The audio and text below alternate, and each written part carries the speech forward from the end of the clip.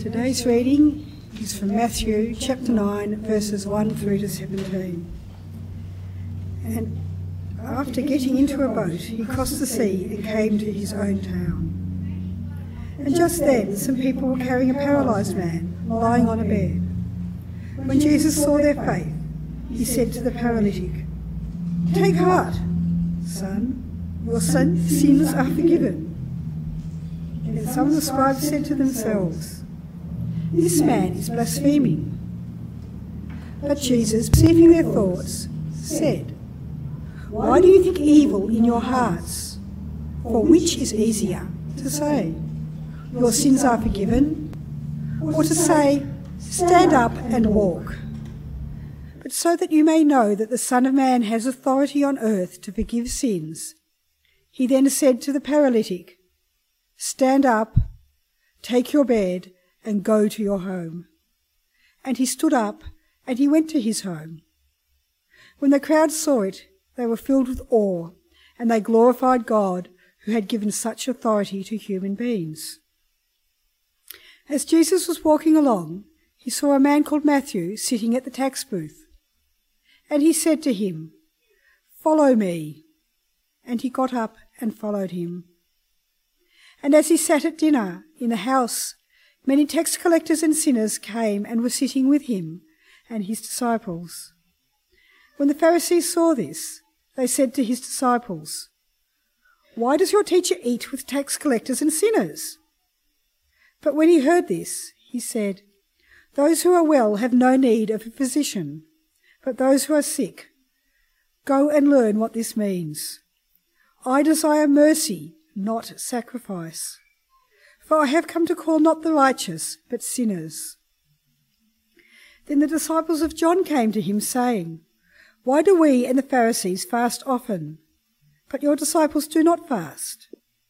And Jesus said to them, "The wedding guests cannot mourn as long as the bridegroom is with them, can they? The days will come when the bridegroom is taken away from them, and then they will fast. No one sews a piece of unshrunk cloth on an old cloak. The patch pulls away from the old cloak, and a worse tear is made. Neither is new wine put into old wineskins. Otherwise, the skins burst, and the wine is spilled, and the skins are destroyed. But new wine is put into fresh wineskins, and so both are preserved." Hear the word of the Lord. Thanks be to God, and good morning and welcome. This morning we're starting a 2-week series coming up to our annual meeting called Plan to Succeed. We had a plan there, it didn't succeed, but we're here. We've adapted and adjusted, and as a church, we've made plans, and the plans have really covered our 150th year. Does anyone remember the vision statement? Really short. I'm not expecting it. Celebrating 150, preparing for 150. So one part of it is celebrating 150 years for us as a church. The other aspect is us thinking about how we can be using this year to spring forward into the years to come.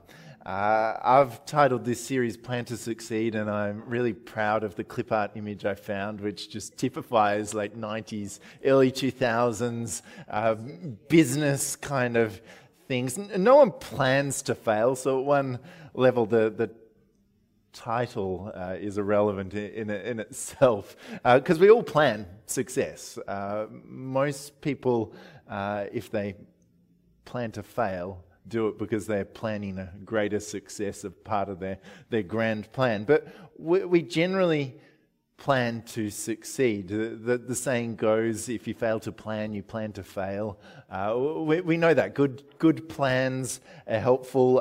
We hear scripture which says the heart makes plans, but the Lord determines our steps. And as Christians, we kind of fit into this place of going, well, how do we work out our plans? What does it look like to live out plans in a way that we can do God's business together? Before we talk a little bit more on this, I wanted to share with you a story of planning success and failure in the middle. This is Katie and I, roughly almost 14 years ago. You may see a glimmering ring, which we worked hard on this photo. This was the days before, like, you had mobile phones with selfies. So it's harder with a camera to get everything in the right spot. I'll point out some things in a little bit, but I was told when you proposed to a girl, you needed to make sure she had a story to tell her friends. And so I created a little bit of story. I've been collecting off the Ridley Free Table these books on how to be a pastor's wife from like the early 1930s through to 1980s, 1990s. You wouldn't believe some of the things that they said. Always make sure that, you've got on hand fresh bread and some cucumbers. To make those cucumber sandwiches, make sure you have these kinds of things in the fridge, because this is what you need in order to be a good minister's wife. And so I found all these books, and over the course of a week I managed to plant them in different spots. There was one under Katie's pillow, there was one stuck on a stake in the garden, there was a whole bunch of these books, and the final book had a note in it to go to a bookshop to get another book. And when she arrived at the bookshop, she got the book and got the right book, got a flower, and in the book was a map. And the map detailed the path as to how to find me. I think for some reason she'd gone out for breakfast with friends, and they were thinking, maybe something's happening here. In case, no, not really sure. But so she followed the map.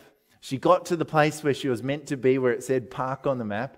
She looked at the map and looked at where she next needed to be and thought, I can get there better. Hopped back in the car, drove around 3 corners, crossed a bridge, and I got this call from an exhausted Katie saying, where are you? I can't find you. I said, where are you? She said, well, I just crossed this bridge, and I managed to figure out where she was. If by now you hadn't guessed where we were at Studley Park, and she was on the wrong side of the bridge. And I eventually found her a little bit exhausted, a little bit parched, and that's the story of our engagement. And she said yes. She said yes. It was the only way she was going to get the food and the champagne and everything else. Yes, so that was a plan, completely irrelevant at some levels. Some will talk about plans, and some will talk about passion. It's possibly relevant because passion's there, and you can have all passion and no plans and get nowhere. What wins in the short term? Often passion will win short term. Someone that's really passionate will get something done, and then 3 weeks later they're really passionate about something else, and the something that they've done has kind of fallen to the floor. And so plans are really useful. And so these two things aren't in opposition. But if you have plans and the plans are given by someone who's really boring and structured, you don't want to do them, do you?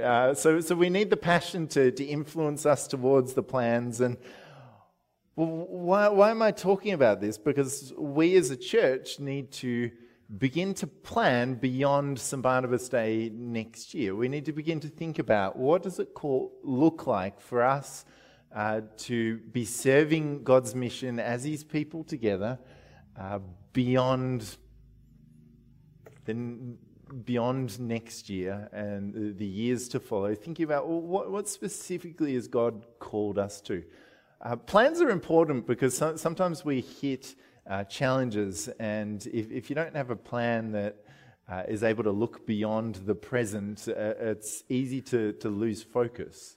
But in the middle of that, passion is connected to that understanding that God has called us to be His people. And when your plans aren't going well, you need a sense of a calling that gives you the resilience to go beyond difficult circumstances. Why do we need plans? We need to gather around things together. We need to know what we're gathered around and kind of where we're going. But why do we need passion? Because we need to feed into what God's called us to do with the passion that really comes from Him. In Matthew's Gospel, and I'd love you to open up your Bible to Matthew chapter 9, we're on page 789, where we get a number of contrasts from Jesus' ministry. And the contrasts that are, I think, helpful for us in thinking about what are our priorities. And so if you're on page 789, we're in Matthew's Gospel, we see here that Jesus is meeting with some people who are carrying a paralyzed man on a bed. And when Jesus, I love what it says here in verse 2, it says, when Jesus saw their faith, he said to the paralytic, "Take heart, son, your sins are forgiven."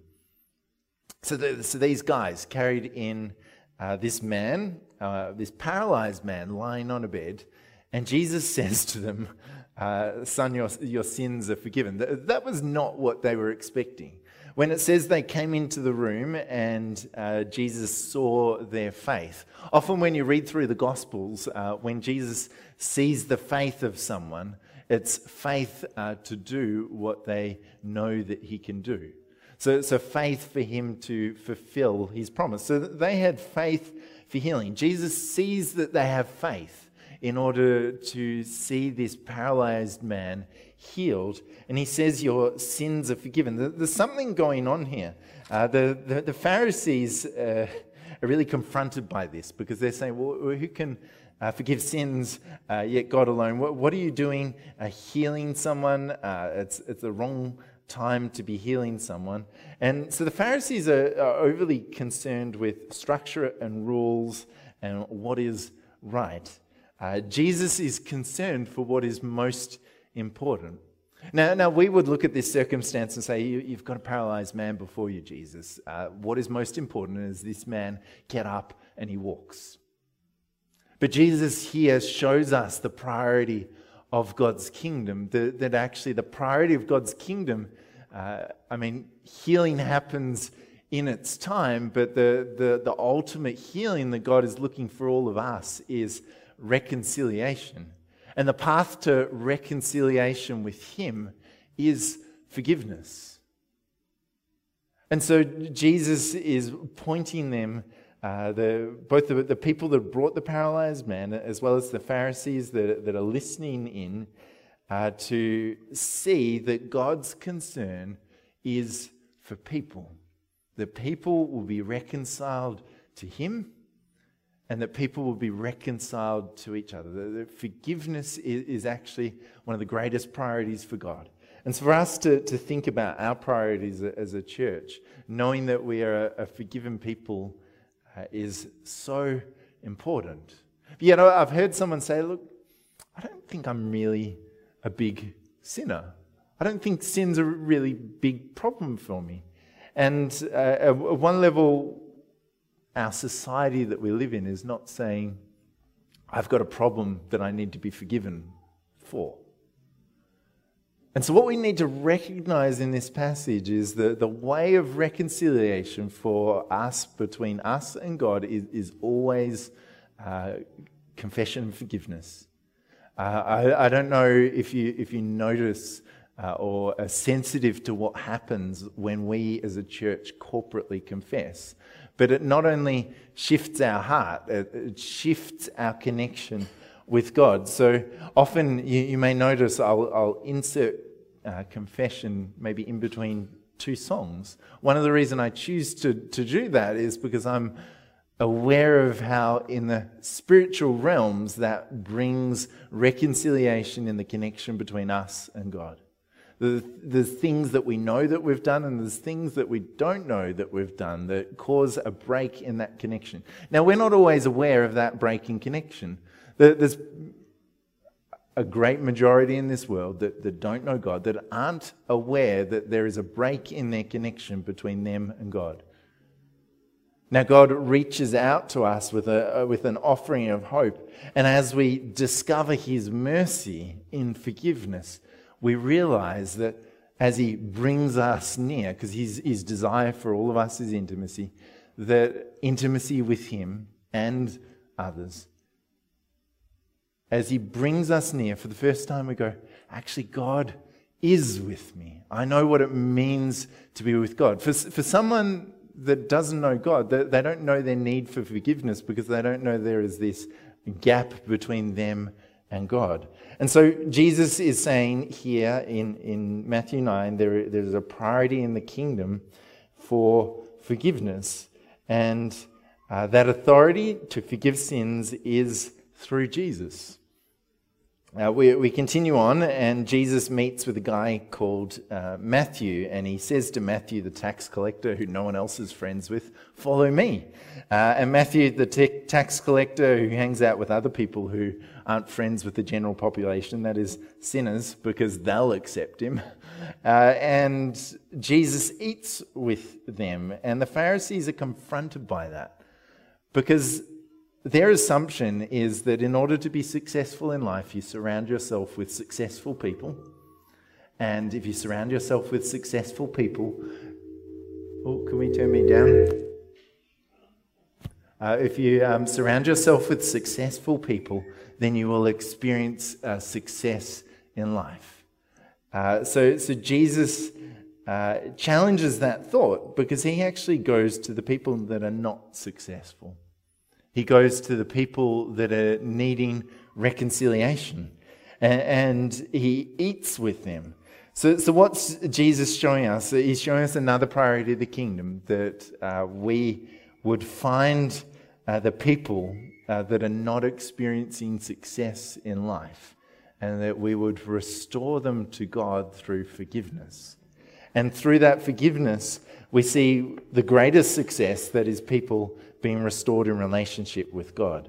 And so again, he's shifting our priority to understand that life's not all about just surrounding yourself with good people so that you feel success. Life is actually seeing people restored.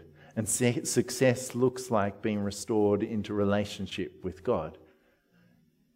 Now, success lived alone isn't particularly great. When I achieve something and I think I've done a good job at it, I can feel good about myself. But the first thing I want to do is I want to share it with someone.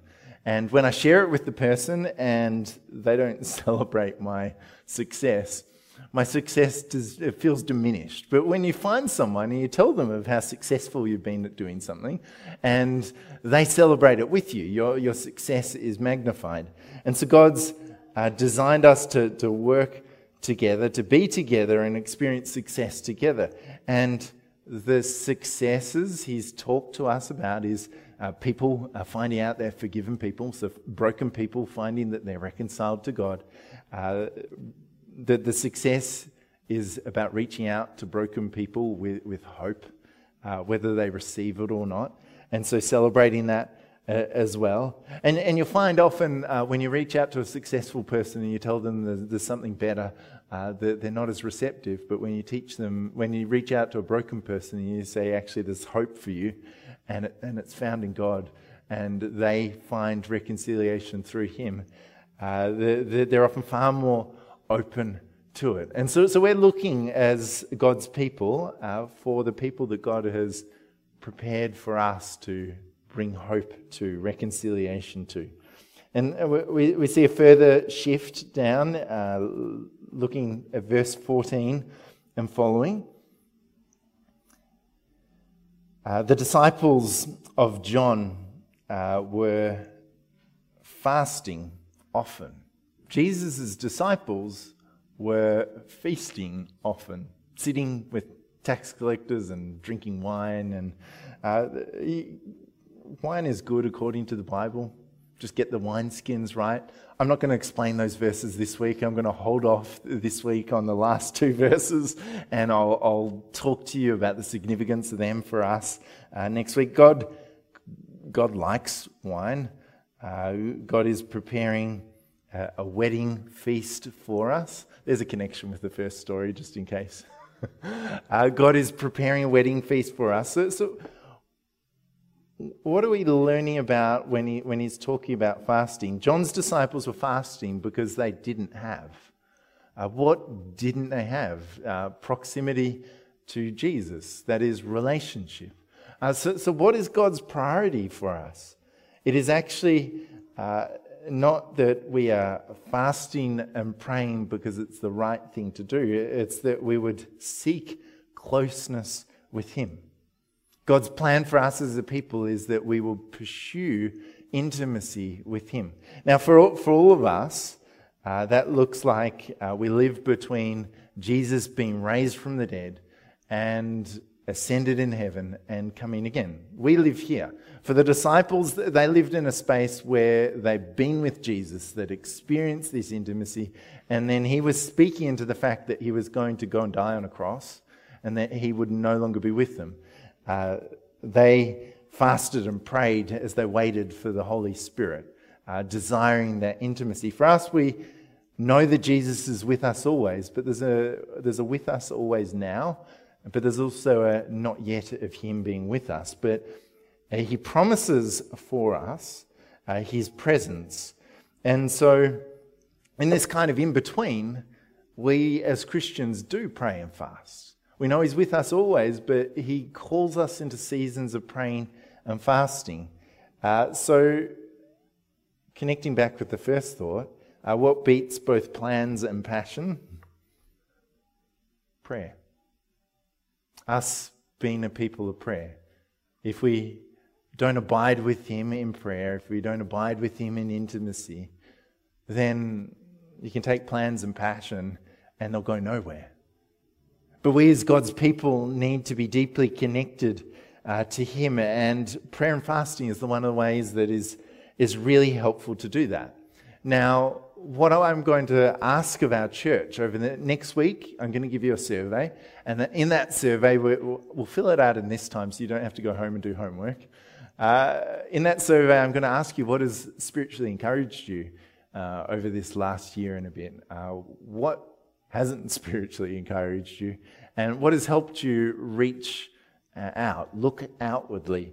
So we're going to be asking some questions, and so for those of you that like to think, let me encourage you to think over this week what's been working well, what's encouraged you towards intimacy with God, what's been helping you in order to look outward. For those who are paper-only people, make sure you're here in person. For those who do email, I'll make sure that it's emailed out as well after the service.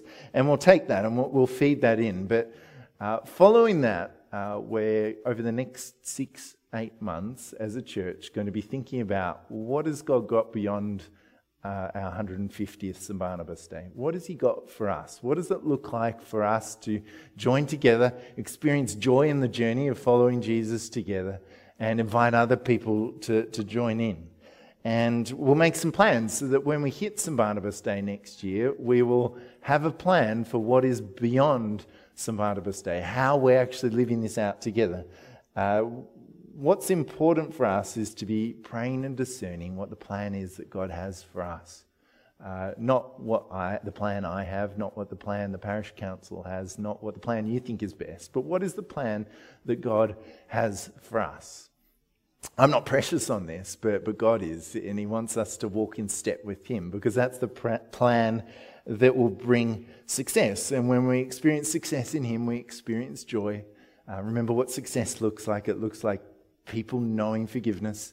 It looks like people being reconciled and us joining together with the broken and the broken being made whole. And it looks like us enjoying wine together. I'll get into that next week. It looks like us being a people just deeply connected to God and His purpose for us. Now, what we're going to do following our annual meeting, the week following is Advent. Through Advent, as we look at the coming of Jesus and long for His coming, we're going to use that as a time of fasting.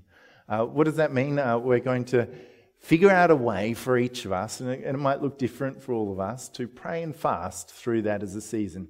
If you find it helpful, sometimes I might find that I will miss coffee, which, will remind me that I'm needing to pray. It might look like that you miss a meal and dedicate that time to praying. If food and diet's not a good thing for you to disrupt, then there's other things you can give up. Netflix. You could. There's lots of things that we could give up that could create space for prayer. You could give up games. That would be a huge sacrifice, but God honours sacrifices.